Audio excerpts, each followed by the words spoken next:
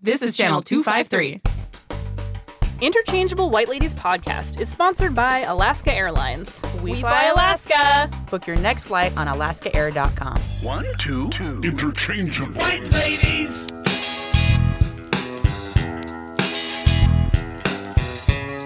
2, 2. Interchangeable. White ladies.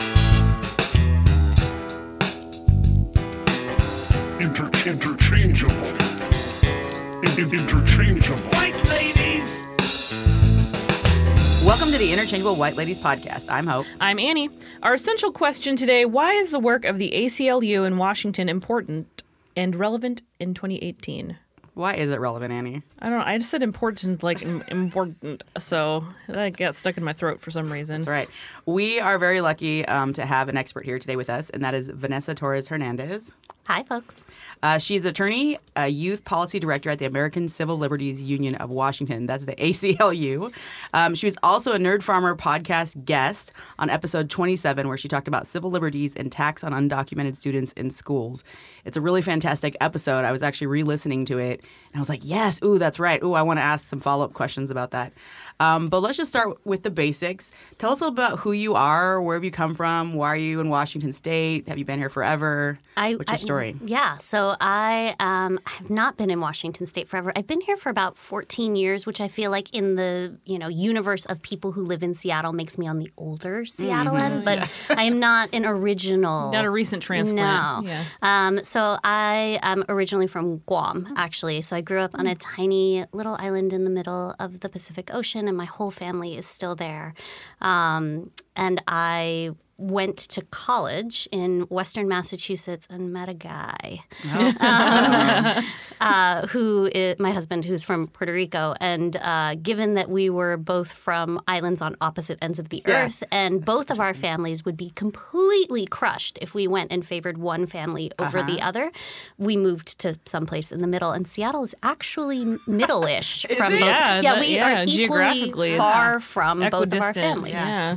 What's the flight cost difference between? So it is more expensive to go to Guam because Guam has like 100,000 people on it and one airline monopoly. So it is horrifyingly expensive to fly to Guam. Where It's not like you can really like take a boat to Guam because that's like, I mean, prohibitively expensive. It would also take you like 4 years. Yeah. Right? in your luxury yacht. We should call Betsy DeVos. Maybe we can borrow one of her yachts. There we go. I mean, I did have a law school classmate once who had like sailed across the Pacific for about 9 months and had briefly docked in Guam, but is not not really how you want to roll. No, that sounds really stressful also. So Seattle was sort of midpoint. Been here for about... It's kind of a hub too, so you can like, if you, in the event you needed to fly to Guam, you could easily find an airplane and spend all your life savings to get there. And spend 24 hours on said plane. 24 hours on an airplane. Yeah. So you have a few degrees. Can you talk a little bit about your framing and biases? Yeah, in that way? so I went to Amherst College in Western Massachusetts, which is like straight up liberal arts college. Yeah. And I went there for two reasons. One, because I had no real frame of reference for college, right? Or for U.S. college. Growing up in Guam, it just wasn't much of a, people who left typically went to the same sort of like slew of places, right? But I decided I was going to be contrarian, and so I got the U.S. News and World Report and like went through like the rankings, right? And literally just applied to like all the things in a certain ranking bandwidth, which is how I ended up at Amherst. One, because it was the best school I got into, and two, because I didn't have to take math. Oh, nice. All the math teachers listening are I know, cringing. I'm groaning. sorry. It's just because I was the nice thing about liberal arts colleges is you can do whatever you feel like doing, and so I thought that sounded awesome, and I just wanted to take classes, including one of my favorites, which was entitled "Witches, Myth and Historical Reality." It was like a combination history, anthropology class about like historical approaches towards witchcraft, and then we did a whole bunch of like Wicca. That's interesting. That sounds super interesting. It feels very evergreen. I'm like, why don't we have a course like that? It is very, very liberal arts college. And I ended up doing an interdisciplinary major there in some combination of education, psychology, and like ethnic studies, which is what they called it at the time. So really looking at the way that race and gender play out in our education systems. Nice. And then I went and did a master's in teaching and got my certificate in social studies, taught English language art, taught humanities, basically, was what we called it. Language arts and social studies with a touch of running the after-school drama club. Oh, nice. Yeah, corralling sixth graders through musical theater. Sounds really fun. It was super, super, super fun. Totally exhausting. The kind of thing where like you lose your voice on the regular. But, Just like good for your soul. Yes. So very, very good for my soul. Actually, one of the kids who I used to, who was like the star of the school musical because she was legitimately amazing, is now teaching middle school music. That's awesome. It makes me very happy. And then after teaching for a few years, moved to Washington State and had the opportunity to go to law school. And so that is my hopefully last degree. Where did you go to law school? I went to the University of Washington. Nice. So, yeah, I am a big, big advocate of go to law school where you intend to practice. Yeah. And so I, had a great opportunity to build community here. And frankly, like particularly the public interest legal community in Seattle is about like, yay big. It's incredibly small. And so when you are kind of in the community already, you get to know everybody just by osmosis almost. That's so that's awesome. great. Really I have like a million questions running in my head all over again. So thinking about your just moves in particular, what were some of the, can you give us a little snippet of like, what were some of the cultural shifts you've seen, like moving from Guam to, it's where's a big Emerson change again? from You Guam, said it's Massachusetts. Western Massachusetts. Yeah, it's that's a big change. And then from there to the West Coast, and then like the changes in the profession. So moving from Guam to the States was a massive, massive culture shock in a way that I don't think. And I had lived in the U.S. when I was a little kid up until the time I was 8, because my parents were 18 and 20 when I was born. And so I sort of trailed them through their successive educational degrees. And then as soon as they were done, right, then we all moved back to Guam. But I don't think I was fully prepared for, like the gradations of privilege and the massive sort of band of wealth and the racialized way in which wealth and privilege and power were distributed. So like I remember going into my first class at Amherst College, and I did really well in school and read a bazillion things. And I remember sitting in my first class and being like, I have no idea what these words are. I have no idea what anyone is talking about, right?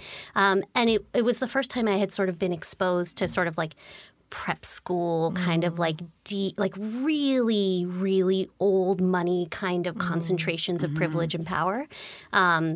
And it was jarring to me, right? So that combined with, Amherst is a more diverse school than a lot of liberal arts colleges. But of course, there's still pretty significant divisions between students of color and white students, right? And sort of like wealthier students and less wealthy students.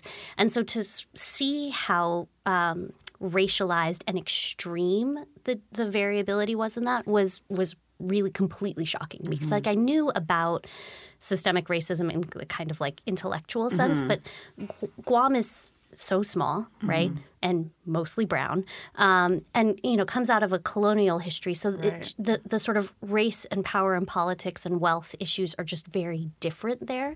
And so the first time I was sort of thrown into American-style race and privilege issues, I was kind of like, oh my God, which was in part what led me to sort of develop this major in education and psychology and race, because I was completely flummoxed, honestly, by how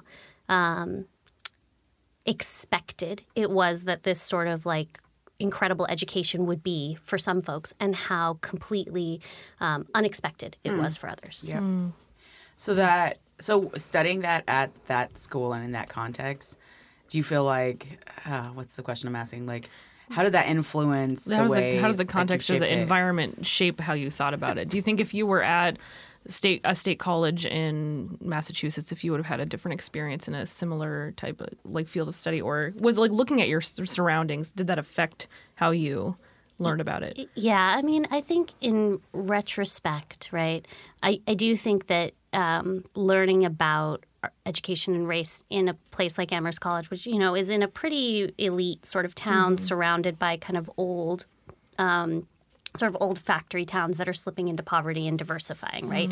In a more white part of Massachusetts, but, you know, sort of rapidly browning. I do think, though, that studying that in that particular context, and I did, right, slip into sort of like almost like white savior mentality, right? Like, I have this amazing education. It is my responsibility to educate the children's, right? I really did fall into that to some degree. And I think it took a while to come out of it. So how long did you teach for? So I taught for 3 years at a charter school in Massachusetts, you know, my 1 year of student teaching during my ed degree, and then a year when I moved to Seattle. So about 5 years total. Yeah. Did you see a difference from teaching over there to teaching here? Okay, what were some of those highlights? So, you know, I went from a small charter school where I had all of my students were kids of color. And I had pretty much free reign to design a curriculum and do, frankly, so long as I could justify how it met the Massachusetts state standards for social studies, right? Like I could do whatever I wanted. So I, you know, designed a class in it was called, you know, geography, but frankly, it was like the history of social movements. So I was like, geography. Let's geography. I mean, look, we're going to focus on an area. It's human geography. We're going to pick an area and we're going to study like a big thing that is happening in that region of the world right now and trace its historical roots back and understand the ways in which sort of broader systems of colonialism and you know, like global migration and trade have impacted this thing, right? So I taught units on apartheid in South Africa, and I taught units on the Israeli-Palestinian conflict. I want to take your class. That sounds so fun. Do you still have that syllabus somewhere lying around that I can I have an actual physical box that's still in my basement that's awesome. that I cannot get rid of. You should digitize Oh my it. gosh, I have so many files. Don't even talk. But I mean, I don't know how I will ever use this again, but I have like just this emotional attachment. I also have like a portfolio that includes samples of the work my students did, and I just can't. I just totally understand. I have something very similar in my garage. Whenever I look at it, and we're cleaning out the garage, and my wife's like, well, what about that one? I'm like, I can't even take the lid off. I'm like, no, not that one. That one stays. No one touches it. So then where did you teach in Seattle, and what was that like? So when I came to Washington, I taught at a small private school, which, you know, I think just kind of culturally was a big shock and a difference. And I applied to teach in public schools when I moved here, but the way the hiring system worked at that time was basically newbies don't get in until the very end.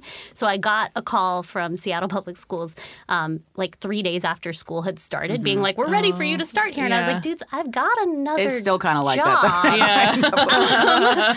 And Sadly, so I don't really know, you know, Yeah. so I ended up at this private school because it was sort of what was available to me at the time. But it was a really different experience. I think partially because I don't even know how to say this, like, kindly.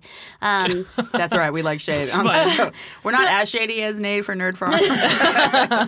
So, like, Seattle prides itself on being really progressive and does not always perform as such. So I think I wasn't quite prepared for the degree of people being like, why are you politicizing everything? I'm like, because history is political, friends. So I remember the first day of my class, I had my little poster, right? You all have your poster galleries, right? So I had a Malcolm X poster, and a parent came in and just reamed me like terrorists, and why aren't there any white people on the walls? And I'm like, because it's a world history class. wow. And I don't think going from, again, sort of like coming from a school where there was a clear, sort of social justice bent.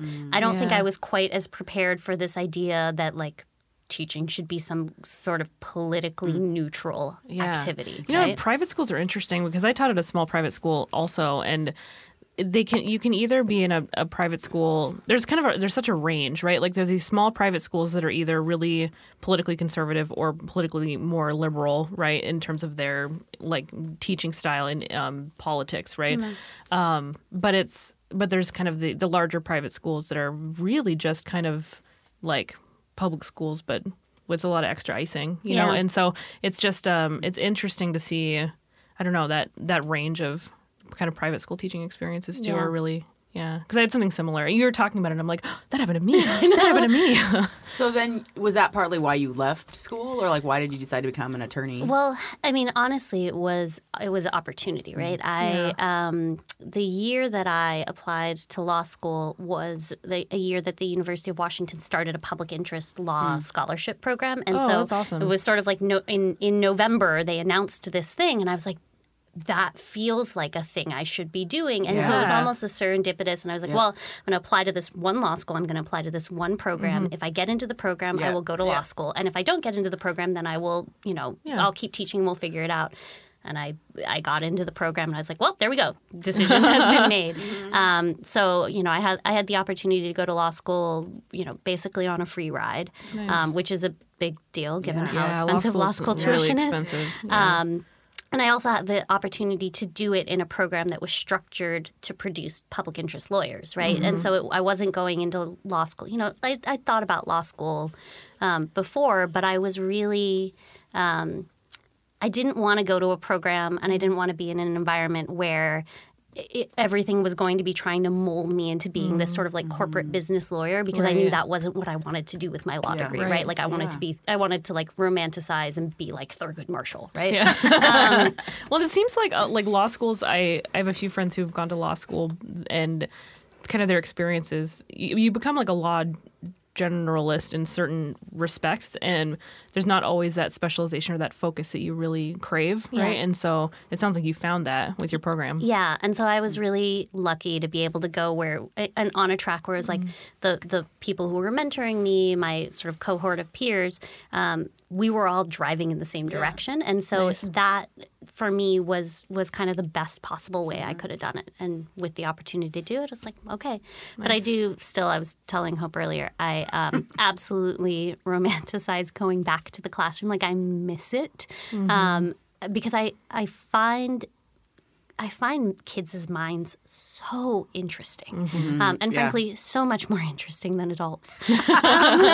And so, whenever I'm in a point where I'm kind of in a long slog, where I'm like, I'm just banging my head against the wall, and I'm just saying the same things over and over again, and nobody is listening.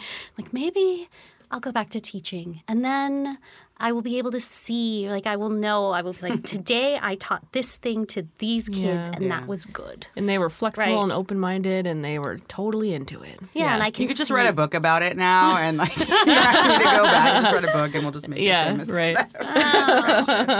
So how long have you been at the ACLU? Is something like 3 or 4 years? Oh, no, I've actually been at the ACLU now for 7, almost 8. So I basically started. I got out of law school. I clerked for a federal judge, which is basically law school on steroids. And then I went straight to the ACLU. But I've held a couple of different roles there. So for a few years, I was a litigator, and I was working on. So I was like the lawsuit filing people, and I was working on reentry issues. So I was focusing on changing the laws that apply to people who are coming out of prisons and jails. So things like employment and housing discrimination and debtors' prisons, which that's so interesting. Shouldn't exist. Should not exist. And so did a lot of work to try to eliminate debtors' prisons in Washington State. And things have gotten better in the past few years. But I heard a crazy story on NPR about people having to pay for their own prosecution in California, and how California just passed the law to make that illegal. But basically, like when folks got things like, oh, this lady got a fine for hanging a Halloween decoration on a lamppost, and she ended up like going to court over it, and then the city sent her, I think it was Indio sent her a bill for $5,000. You Yeah. actually do also in Washington State have to pay for the cost of your defense. So you're entitled to a lawyer, right, under the Constitution, Sixth Yeah. Amendment right to counsel. But if you use a public defense lawyer, you go to trial. If you lose and you are convicted, the state of Washington has a statute that authorizes them to impose the cost of your defense attorney on you. And the courts have said that that is constitutional if it's only imposed on people who have the ability to pay, and if you can't pay, if you have the ability to waive or avoid jail, essentially. But people walk out of Washington courts with a bare minimum in felony cases of $600 of fines and fees, no matter how poor you are, per charge, per case. Yeah. And in some counties, thousands and thousands and thousands of dollars more because they're charging you for things like the filing fee for your case, the cost of your court-appointed public defender. Nickel and diming everything. Yeah, nickel and diming everything. The cost of your jail cell, right? Your medical costs while you're in jail. That reminds me of when we were, this is how I feel about like medical costs too, when we were at UW when my son was born and they charged us $2,000 for his bassinet. His stay in the bassinet for renting the bassinet. I was like, $2,000. I could buy you do you want me to buy? I could just buy you another one. Yeah, Are you gonna 7 of them? Are you gonna incinerate it after he uses it? Like what's no? You're gonna wipe it down and reuse Swab it. with some Lysol. $2,000. So your work has what are some of the things that you are especially excited about that you're doing as a youth policy director? So my work as a youth policy director is more legislative and policy work, and so I do kind of a mixture of working to craft state legislation and trying to help move legislation through. Man, that sounds really fun. Right. Do you love it? I do. I actually if you ask me now, I love it. If you ask me in sort of mid-February when we're getting to the point of trying to push bills as hard as you possibly can and things aren't moving, fun. then it's less fun. The middle of session is always a little exhausting. Or when someone calls you and is like, "We're having a hearing on this bill tomorrow morning. Can you bring everybody?" And it's like, I can try. Call everybody. And so you're trying to haul people all over. But the speed of that is crazy to me. It is like, insane. I'm like, how can you insane. plan I know. for this? The answer is you can't. Right. So you it's just I was talking to someone about this recently. It might have been Nate actually about the citizen legislature and how you should be able to be just a regular citizen and work in Olympia, but it's not possible. And how if you want to, you really have to be either have to give up what you're doing or be a retiree to get elected, right? And so that's how we end up having this legislature that doesn't really look like the citizenry. But it's such an interesting thing. That's immersive. You are in Olympia. You're not just in Olympia. You are in Olympia. Yeah. Well, right? and in fact, then for folks who do advocacy work, right, there are big gradations between organizations that have sort of resident lobbying capacity, right? So the ACLU, in addition to all of the policy folks who are based in Seattle and kind of do help with coalitions and drafting policy, we also have a lobbyist who basically just lives in Olympia. And is there, doing 17-hour days for the entirety of legislative session. And the amount of access and information folks who have lobbyists have versus people the general who public, don't or even, is massive, right? So one of the things that I see as an incredibly important part of my job is to try to make sure that as much of that information and access is flowing out to other folks we work with as humanly possible. But it's frustrating, I'm right? sure, Because there are always moments where a legislator, if you're working in coalition, the legislator's only going to call one of you and they're going to say, well, this is what's happening. Would you accept this amendment? And it's like, can I have 45 minutes to call everybody, right? Or have we anticipated this possibility and had these coalition conversations ahead of time so we know where? But it's a the nuts and bolts of how the Democratic sausage gets made are frankly terrifying to me sometimes because it's like the jungle. It is. Yes, it is. It's like Upton Sinclair, right? The sausage just made me think about the jungle. What's in the meat? And then, I also do a lot of work sort of supporting community coalitions and doing kind of the advocacy short of lawsuits, right? So lawsuits are sometimes a really important tool to be able to break systems that are terrible and unjust. And they can also be a really excellent tool to get people to pay attention to things that are terrible and unjust. But they're not always the only or the most effective or efficient way to solve problems, right? So I do a lot of work trying to connect with folks, living impacted by the issues we care about, and giving them or working with them to build resources, information, capacity, advocacy. Sometimes I'll be bad cop in the background, to address the issues that are going on.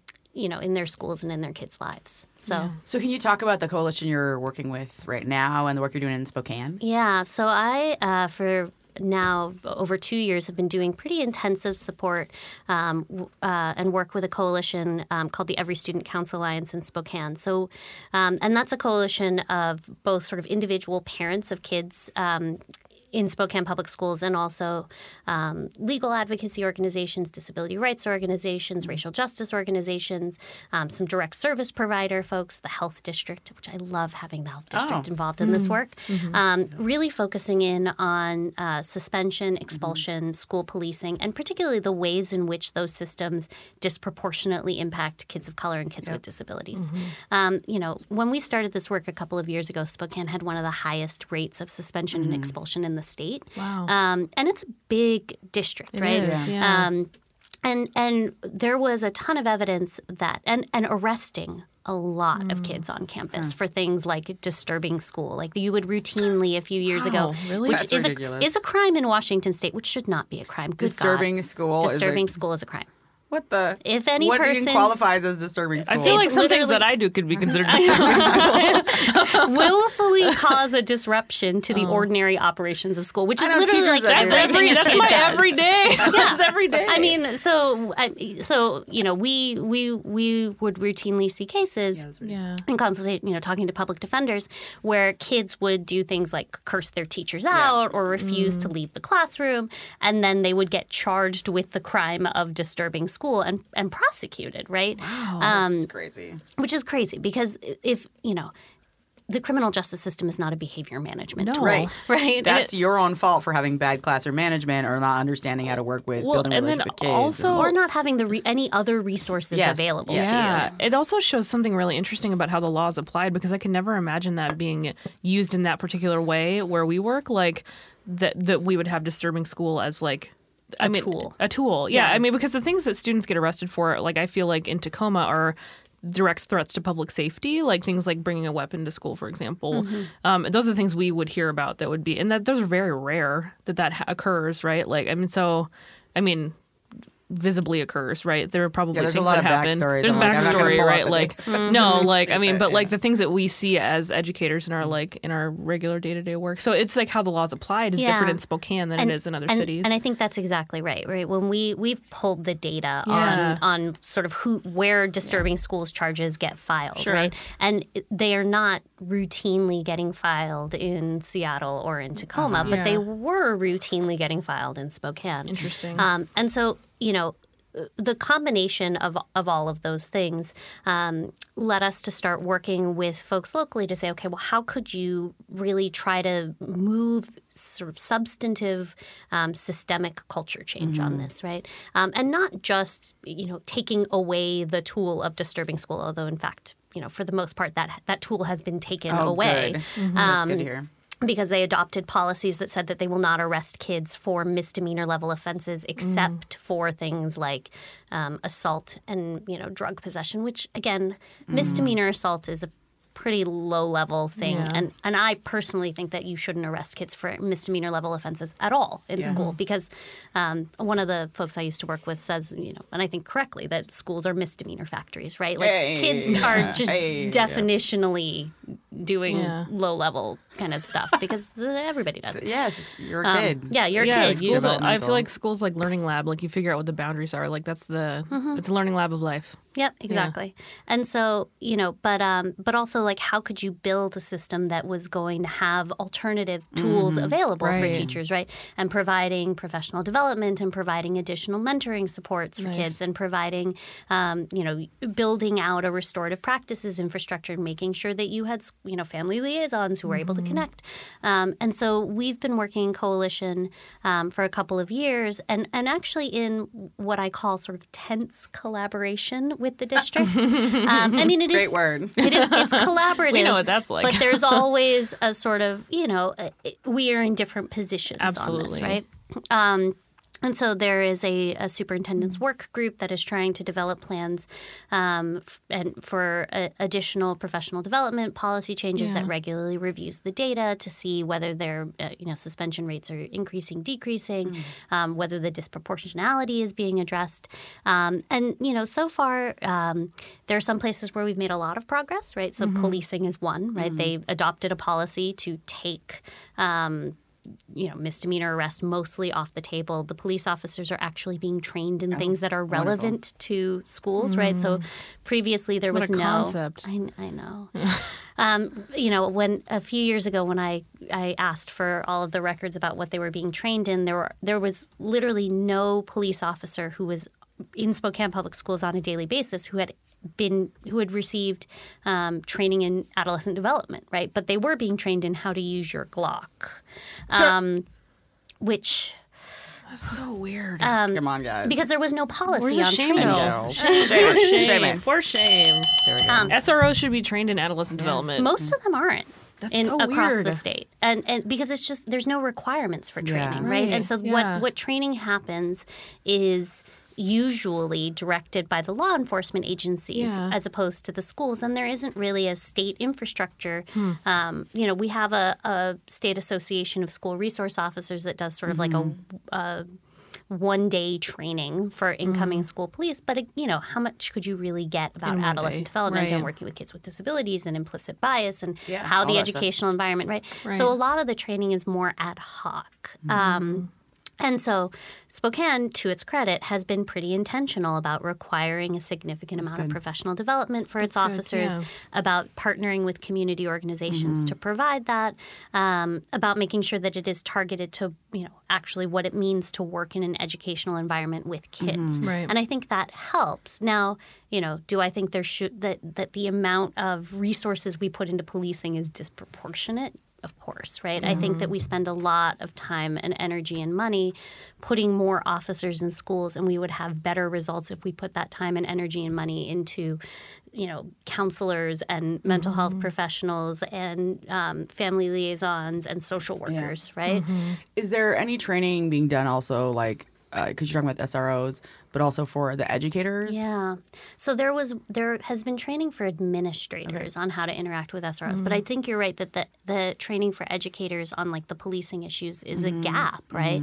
And I don't blame teachers for this, right? I think that Everybody blames us for everything, though. You can just pile it on. It's fine. It's totally fine. I mean, like what the way I see it is this, right? And I say this without this is not me pandering, but teaching is the most exhausting job in the entire world, Amen. right? Preach it. Like when I went to law school, I don't everyone feel was like- pandered to. That's just true. Everyone was like, law school is so hard. And I was like, peoples, this isn't okay. Like I get to roll on in. I get to sit with my laptop passively. If no one calls on me, I don't have to talk to anybody, right?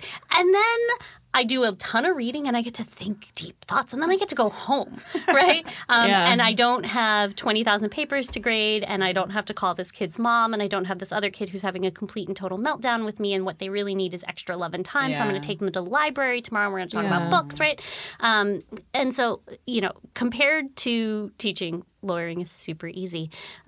But when you have that kind of exhausting interpersonal, right, like takes everything you have out of you job, and you don't have a counselor or a mental health professional or a family liaison or a social worker or anybody else, right? And you have a kid who is just not you, and they are not working, right? And I've had those kids too, right? Yeah. I've had kids throw Everybody things does. at me, Yeah. right? Because sometimes you just have that, right?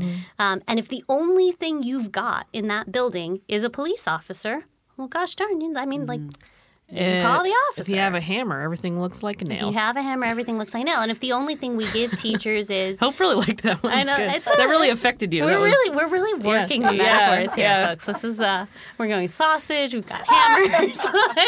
awesome. It feels really good. We're so humanities. And with that, let's take a quick break. Okay. Hey, Hope, I have the craziest story for you. Okay, what happened? I dreamed I booked a flight for my mom. With Alaska, right? Well, obviously, it was a dream, not a nightmare. Ooh, you scared me for a second there. Yeah, so in my dream, I was trying to do something nice for her, and I thought, I know, I'll give her the world. That seems a little expensive and Stop, very stop, stop. Aladdin from It like is the my 90s. dream. I'll give her the world with the gift of travel. I can show you the world. So listen, in my dream, Michael B. Jordan was an Alaska Airlines flight okay. attendant. This dream just went up a whole notch. Yep. Can I jump in that dream? Yeah, absolutely. You were in it, and everyone we know was in it. It was amazing, as you can imagine. So he was giving me fruit and cheese plate, and he told me I gave the cheese plate to the cheese part to my neighbor because vegan, but the Yeah. fruit was divine. He told me, did you know you can share your Alaska miles? Did you know that? Michael B. Jordan told me this in my dream. It's $10 to share $10,000. Oh, that's not bad at all. That means that after saving up your miles, you could give your mom a round trip ticket for less than $40 out of pocket. So that's like a really unknown secret, I think, and pretty Yeah. amazing. How'd the dream actually end? Well, I woke up before it got really good. Oh, man. But Alaska saved the day. I woke up and I shared my miles. That's really smart. I'm so glad it worked out. Hey, to book your next flight, go to alaskaair.com. We fly Alaska. And we're back. Welcome back.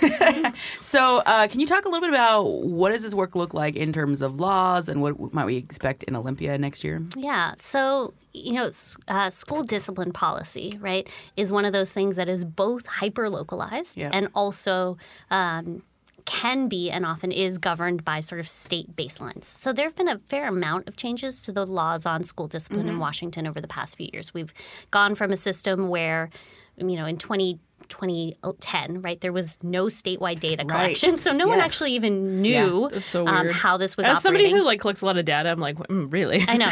Well, and there kids could be expelled and suspended indefinitely. So Yes. you Oh, could wow. you could roll in Yep. on your first day of 6th grade and be expelled for functionally the rest of your life, Yeah. right? Wow. And then those kids just disappeared essentially. I remember that time period because in my 10th grade humanities class, actually, we were talking about it. We were looking at what the legislature was arguing about with it. And I had students write argument essays if kids should be suspended or not and what kinds of limitations. And so we sent Yeah. them down to our representatives. And Yeah. it was really interesting. awesome. I was so happy that was finally, and it was also crazy, like, why did it take so long to actually have this conversation? Yeah. Yeah. So in 2010, you think that was a pretty significant switch? That was about when the switch started happening. And so we've been kind of incrementally since 2010.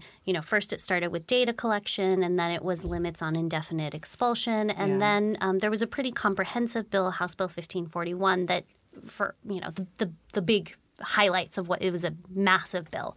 But the highlights of what it did for suspension and expulsion was it limits the things that you can be kicked out for long amounts of time to more serious behaviors. So you can still be removed from class and suspended for, just about anything, frankly. But there's a cap essentially. You can get 10 days for little stuff, and anything above 10 days, it has to be a more serious offense. Yeah. Was that the same piece of legislation that also required there be a plan from the school for when the Yes. kid was supposed to re-enter and like how to work that out? Yeah, so the legislation also required that if a kid is out for a long amount of time, the school actually has to meet with the family, meet with community supports, and develop a plan for how you're going to bring the kid back and make sure that kid has got the supports they need to be successful in doing that.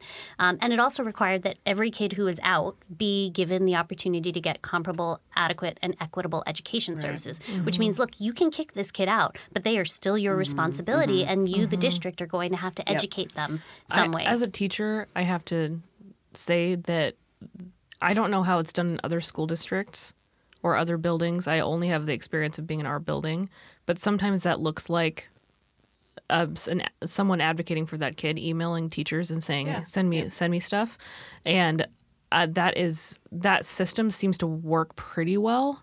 Although I don't know how much accountability there is for making sure that kids get what they need. Yeah. So, because it's like, the systems are set up so that we, as teachers, are like, yes, we're sending the things that kids need, but I don't know how Yeah, that's interesting. So being on the other side of it, I yeah, guess. so the law, you're right, the law kind of didn't, it just said you have to do it, but it didn't say how, Yeah. right? Right. And so over the past couple of years, OSPI has been going through a rulemaking process to actually interesting. put some Yeah. meat to the bones of like how you do it. Sure. And those rules are effective. That portion of those rules are just now going into effect. So there'll be a little Interesting. more guidance. It's weird to see like how, because on there's a policy side and there's like the functional side, like Yeah. in our actual really rooms, vague, right? Like kids have meetings, but then who's Yeah. documenting those meetings and when's the follow up meeting? Right.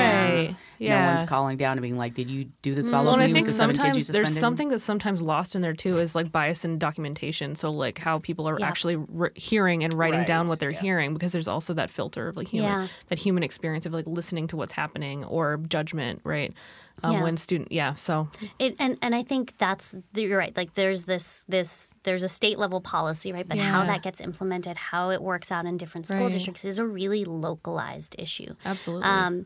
So, I think there's been sort of a shift over the past 8 years in terms of school discipline policy. And so I'm not hearing a ton out of the legislature about, trying to change that next year. The one sort of bill that I think may come back is around suspensions of little kids. So there are still a really significant amount of suspensions of kindergarten through second graders in Washington Can you State. talk about what do you mean by disturbing. significant? So it depends on the district. Some districts don't suspend kids at all. But for example, in Spokane, which is one of the the district that I have the data almost memorized at this point, they suspend more kindergarten through second graders than they do all of high school. So if you take all of high school combined, there are What? fewer kids suspended and expelled from high school in Spokane than from kindergarten through second grade, which is That is batshit crazy. thank you. What? Why? How? Why? There are kids. I mean, and like baby children, right? Babies, yeah. Little children. Little tiny baby If you children. spend any time with kindergartners, they're not big. No. Kindergartners are, kindergartners are such baby child.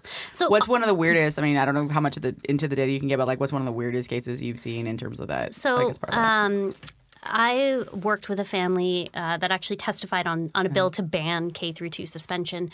K through 2 suspension is that sentence, that phrase is I know, even it's like, why is this a thing we have to makes talk me about? bristle. Sorry, go ahead. I interrupted you. I worked with a family whose child had an IEP that required her to have a resource, an aide during recess, but the recess aide wasn't there that day. They just didn't have an aide for her. And so she had a teacher who was trying to hustle her out onto the playground. She didn't want to go, so she kicked off her shoes, ran, and locked herself in the teacher's bathroom, and refused to come out for a couple of hours. And then when they finally sprung her from the bathroom, they suspended her for 5 days. What? That's a complete. Her response is something I probably would have done. Yeah. Run and Seriously. hide. I mean, and All reasonable. Exactly, right? So I think Especially if she's having stranger danger about like, here's some random adult who I don't know. Right? and we're not complying with the accommodations that are necessary. Right. So, a lot of the stories I hear involve kids who either, kids with disabilities who have IEPs, whose IEPs aren't being followed, Yep. or who haven't been who haven't gone through the diagnosis process. And there's also a fair amount of racial disproportionality. Can you in talk? this. Yeah, I'm glad you brought that up because I was thinking about that. So we see that in discrimination against students with special needs, and then also racially. Yeah, I mean, so I think this is particularly in terms of what we think of as sort of disruptive, defiant, or dangerous, right? So I have seen instances where really young, particularly Black boys, are suspended for threatening people when what they are doing is like waving a pencil around, right? And sort of like play sword fighting with a pencil, which again. Play sword fighting is a fairly normative, little kid behavior, right? But because we are socialized to think of Black boys in particular as more disruptive and more dangerous and older, we don't give them the benefit of the doubt on that. There's this horrible research that just makes my heart hurt where they took a whole bunch of preschool teachers and they sort of did an eye tracking software on them, and they showed them a video and they said there's going to be some kids misbehaving we want you to press the button the second you see the misbehavior, and you'll get points for the quicker you can press them. And what they found is that when teachers are looking for misbehavior, they track kids of color significantly more than they track. Like they're looking at the kids of color, waiting for the misbehavior to happen, right? Because again, we are socialized, right? We grow up in this toxic racist stew, and we are socialized to think that kids of color are going to be more disruptive. We think of them as older and more dangerous, and so again, the application of that kind of like, this is as what we're willing to give grace to, right? This is just a kindergartner who, because God, kindergarten is bananas, right? Versus what we see as threatening or disruptive or bad is highly racialized in this country. And you're also seeing it with boys too. Yeah. It's interesting, the gender dynamics as well. Yeah, I mean, boys are more likely to be suspended or expelled generally, although girls, and again, particularly girls of color, the rates are growing much faster for them. So, and it looks a little bit different in different districts and different jurisdictions. But yeah, I mean, I think, again, who school is set up to serve, who teachers are inherently inclined. I mean, like, the reality is most teachers are white women, right? And so as a white woman, who do you see as yours? Who are you willing to give grace to? That is racialized. I think about one of the books I read in grad school, Other People's Children, Lisa Delpit, and it just really resonated with me. And even the title of that book I've always loved, because it just reminds you, like, these are real kids that deserve love and are wonderful and valuable. Yeah. And they're other people's and they're yours, and you need to, like, pay attention to what that dynamic is and what that looks like. What's it like? We don't have a ton of time left, but I want to hit a couple more things. What is it like for you as a woman of color working in this field and looking at all this disproportionate gender and race issues, and then also like your advocacy? Yeah, I mean, so, I think the first thing is that I feel like I approach education from a real community-centered lens, in part because that is the way that my community conceives of education, right?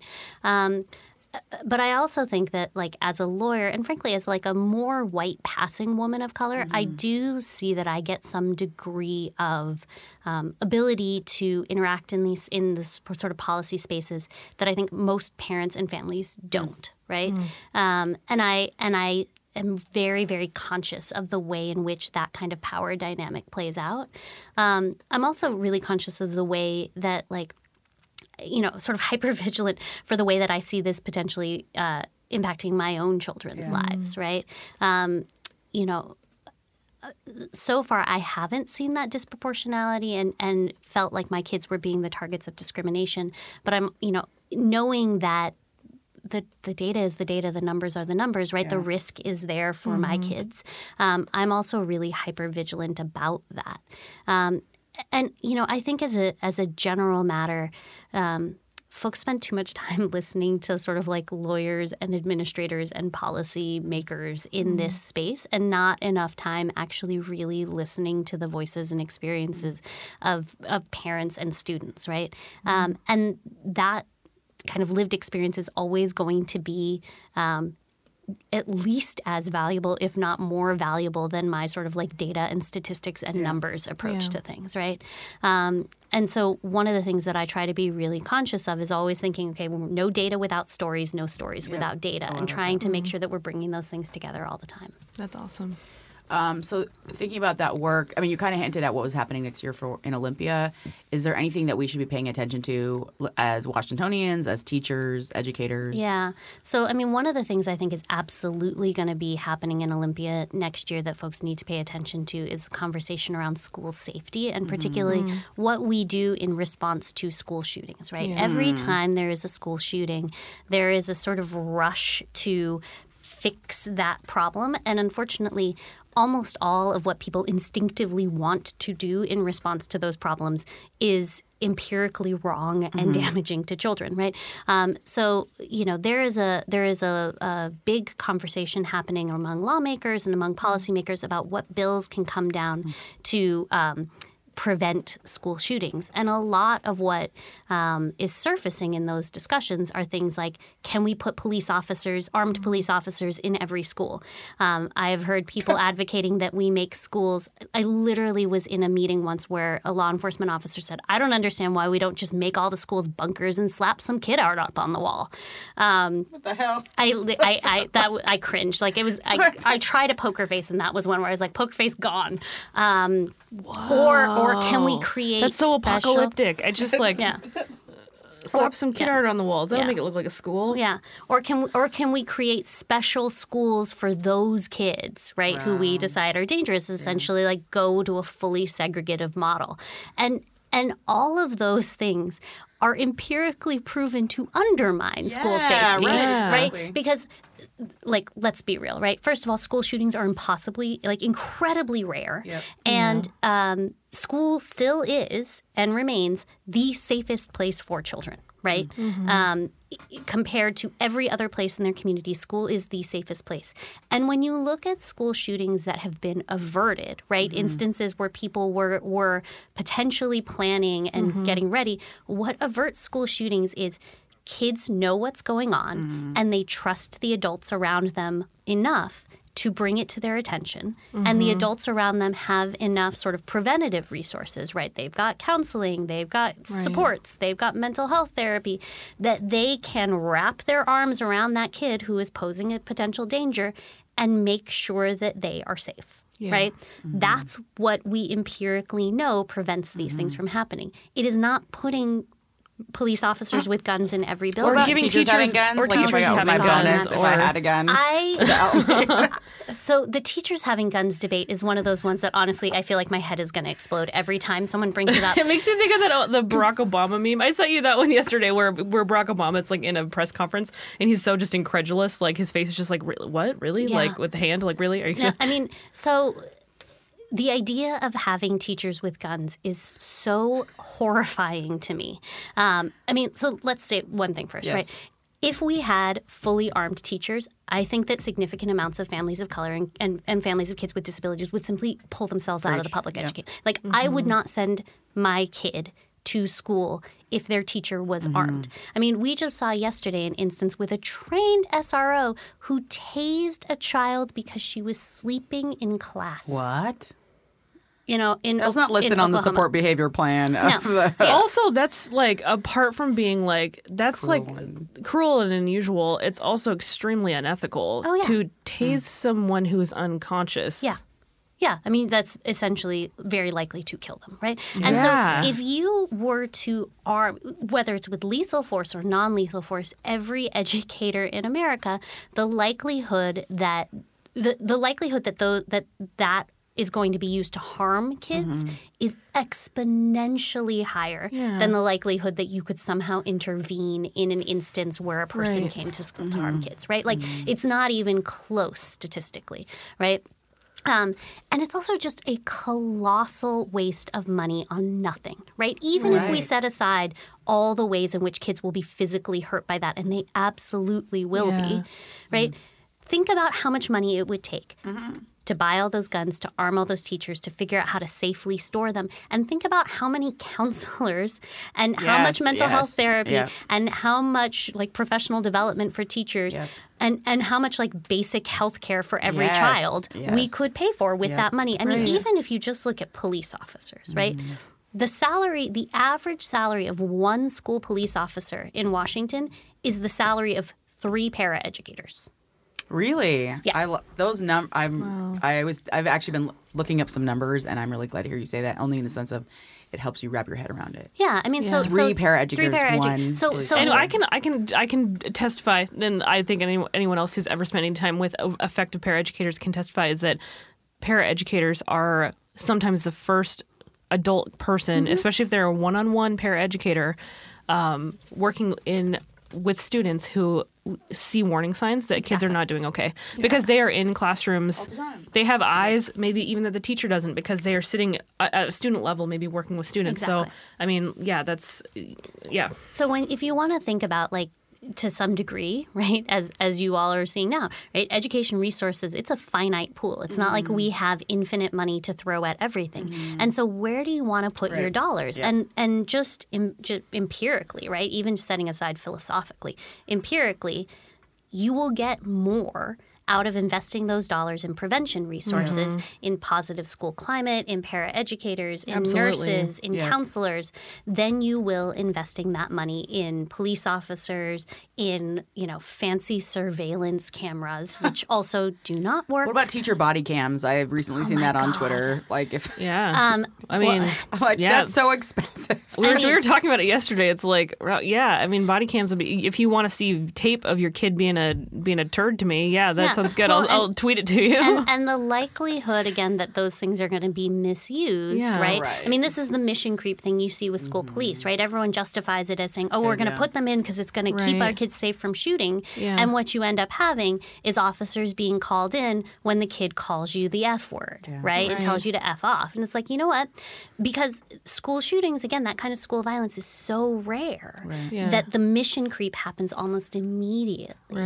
Right. And that, so if we put the money into those kinds of resources, we are actively going to be harming kids. And I am concerned that what we're going to be seeing out of Olympia, I think it's 100% sure we will be seeing bills about school safety. And I will tell you that the working group that I am a part of, there are no teachers on it.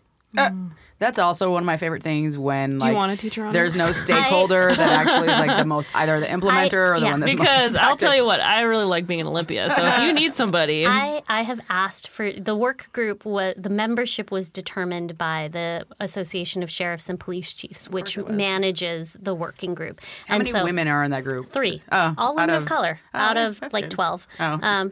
So so we have a little women of color like power corner, power corner, little power corner. hold it down. And but there are no teachers on that. And actually, not even any. Even though I have asked for this, we've had educators come. We've had principals and assistant principals and counselors, but we actually haven't even had a teacher come to present to the group about what they think would. Do you think we could get release time for that? I don't know. We can figure it out. But yes, so I think teachers need to be part of this conversation. I think Absolutely. parents need to be part of this conversation, too, right? Like definitely. there's so much advocacy for things like lockdown drills, and I still remember my kid when he went to kindergarten. My eldest, he came from school one day and he said, "Mama, we practiced today what happens if the lion comes," and I was like, blink twice, what? You're like, what's a lie? And then he told me that, so we were practicing, like, if there's a lion outside our windows, like, where are we going to hide? And if there's a lion outside the front door, where are we going to hide? And how do we be really quiet so the lion doesn't know we're in there and come to eat us? And then, You figured out what they're practicing their active shooter drill. I suppose that's like a nice euphemism. Exactly. to They not don't want to scare tell the them, kids but- we're practicing for what happens if someone comes to shoot you. Yeah. But so we're going to practice the lion instead. But you think about what that does psychologically, right, to kids, what it does to the school climate to constantly be practicing, right? And in some places they do these like they do essentially like little fake reenactments where they're carrying bodies through the hallways, like fake bodies. I've read some of that. It's so disgusting. I also I know that it makes sense that they try to make it less scary for younger students by saying like it's a lion or something, but that also gives your kids really like skewed perception of like wildlife. Like, are there just wild lions like roaming the streets? We're never going to the zoo ever Like again. some animal liberation like busted into Woodland Park, and just like released all the beasts into the city. Like, I feel like that could be like problematic for him when he's in like 7th grade and he's like, lions. The lions are we practice this. I mean, and again, I'm not saying that we shouldn't be prepared, right, of for course these. not. Yeah, but, I mean,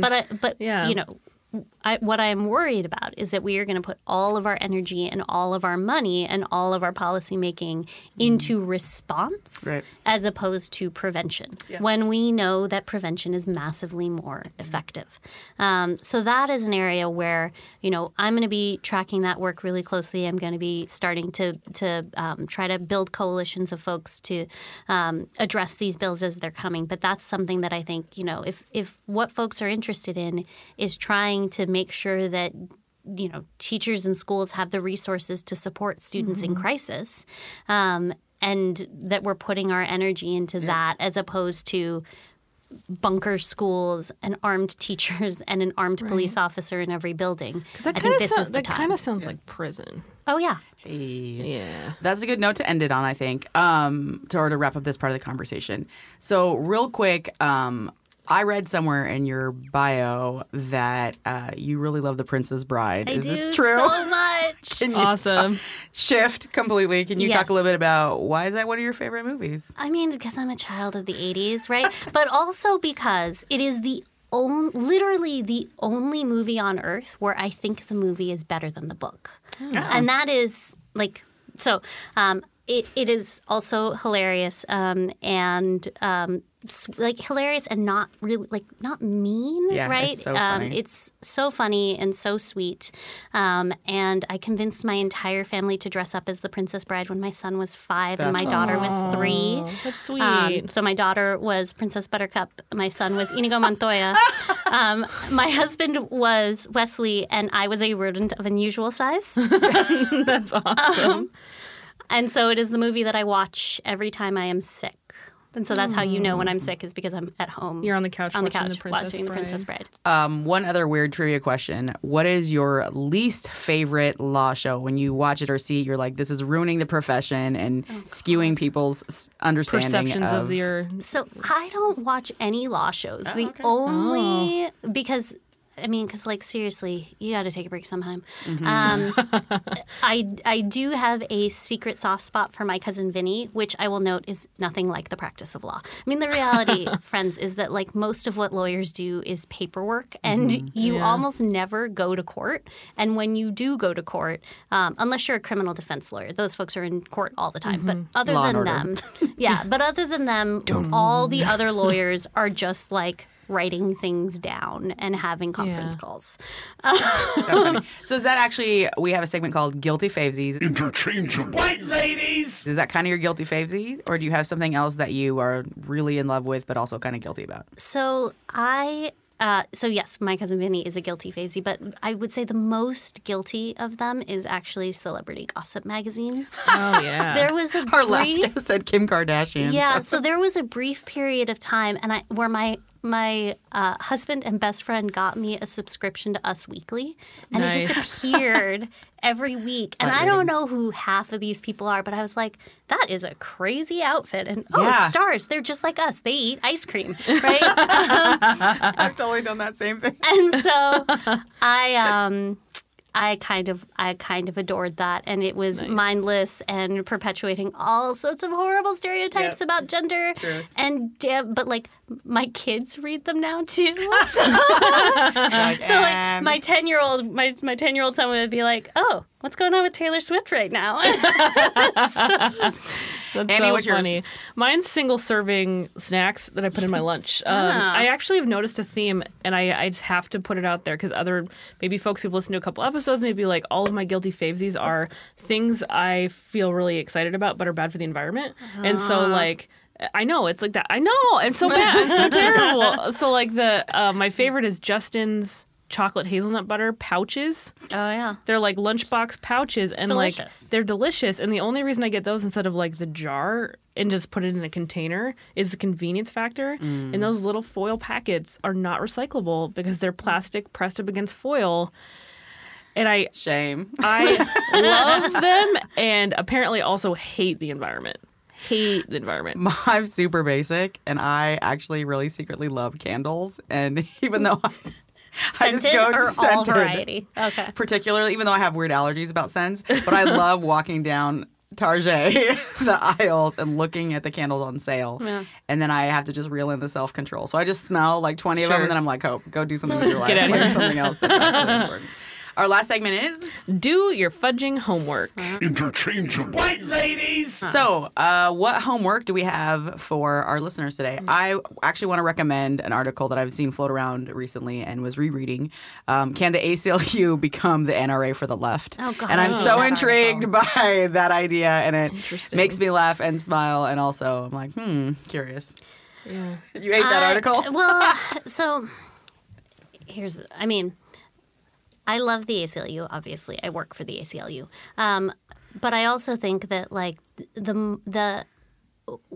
where political change is happening now is not in concentrating power in large organizations, right? And if we want to create a more just society, we're going to have to figure out how to have sort of bigger national, name brand kind of organizations like the ACLU be in like true, authentic partnership with grassroots community organizations in a way that is sustainable and not just kind of like individual, like, oh, we're going to partner on this bill or we're going to partner on this lawsuit, right?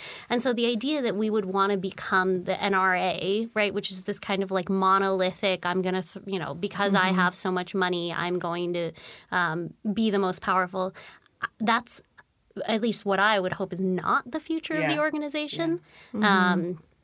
So that's why when you said that article, I rolled my eyes. I just think it's such a funny You comparison. couldn't see Vanessa's eyes, but they were rolling. And also thinking about like just the dynamic of when you look at other big organizations and figure out like what you're going to steal and stuff. And some of the things I was reading is around the idea of like marketing. But I feel like the NRA is also like not very good at shifting their narrative at the same time as they tell these stories in sad videos and everyone gets into it. So it's just awesome. So what would be your homework, Vanessa? Well, that was a great question. I would love to see more things like Adult Civics Happy Hour everywhere. So shout out Channel 253. So seriously, like homework is attend Adult Civics Happy Hour if you're in Tacoma. If you're in Seattle, come to the ACLU's Flights and Rights, which is very similar, right? Which is us nerding out over alcohol about. Policy issues and things that are happening. I really just think any degree of individual civic engagement, and particularly issue-oriented civic engagement, as opposed to solely candidate-focused civic engagement, is the most important thing that folks can be doing right now. Awesome. Thank you. Annie, anything? I actually have to jump on something that Vanessa recommended earlier, which is being clued into what's happening in the legislature, because I feel like as teachers, we have a little more access to information via our union and via other channels to be informed. But for folks who are not in a workplace where they're necessarily getting like policy updates, for example, in their email, like that, think about how you can engage more with what's happening in Olympia, because it has a big impact on, for us, how we do our jobs, but also like just general citizens, how we navigate our lives. So just get clued in this year. When's the first day of session?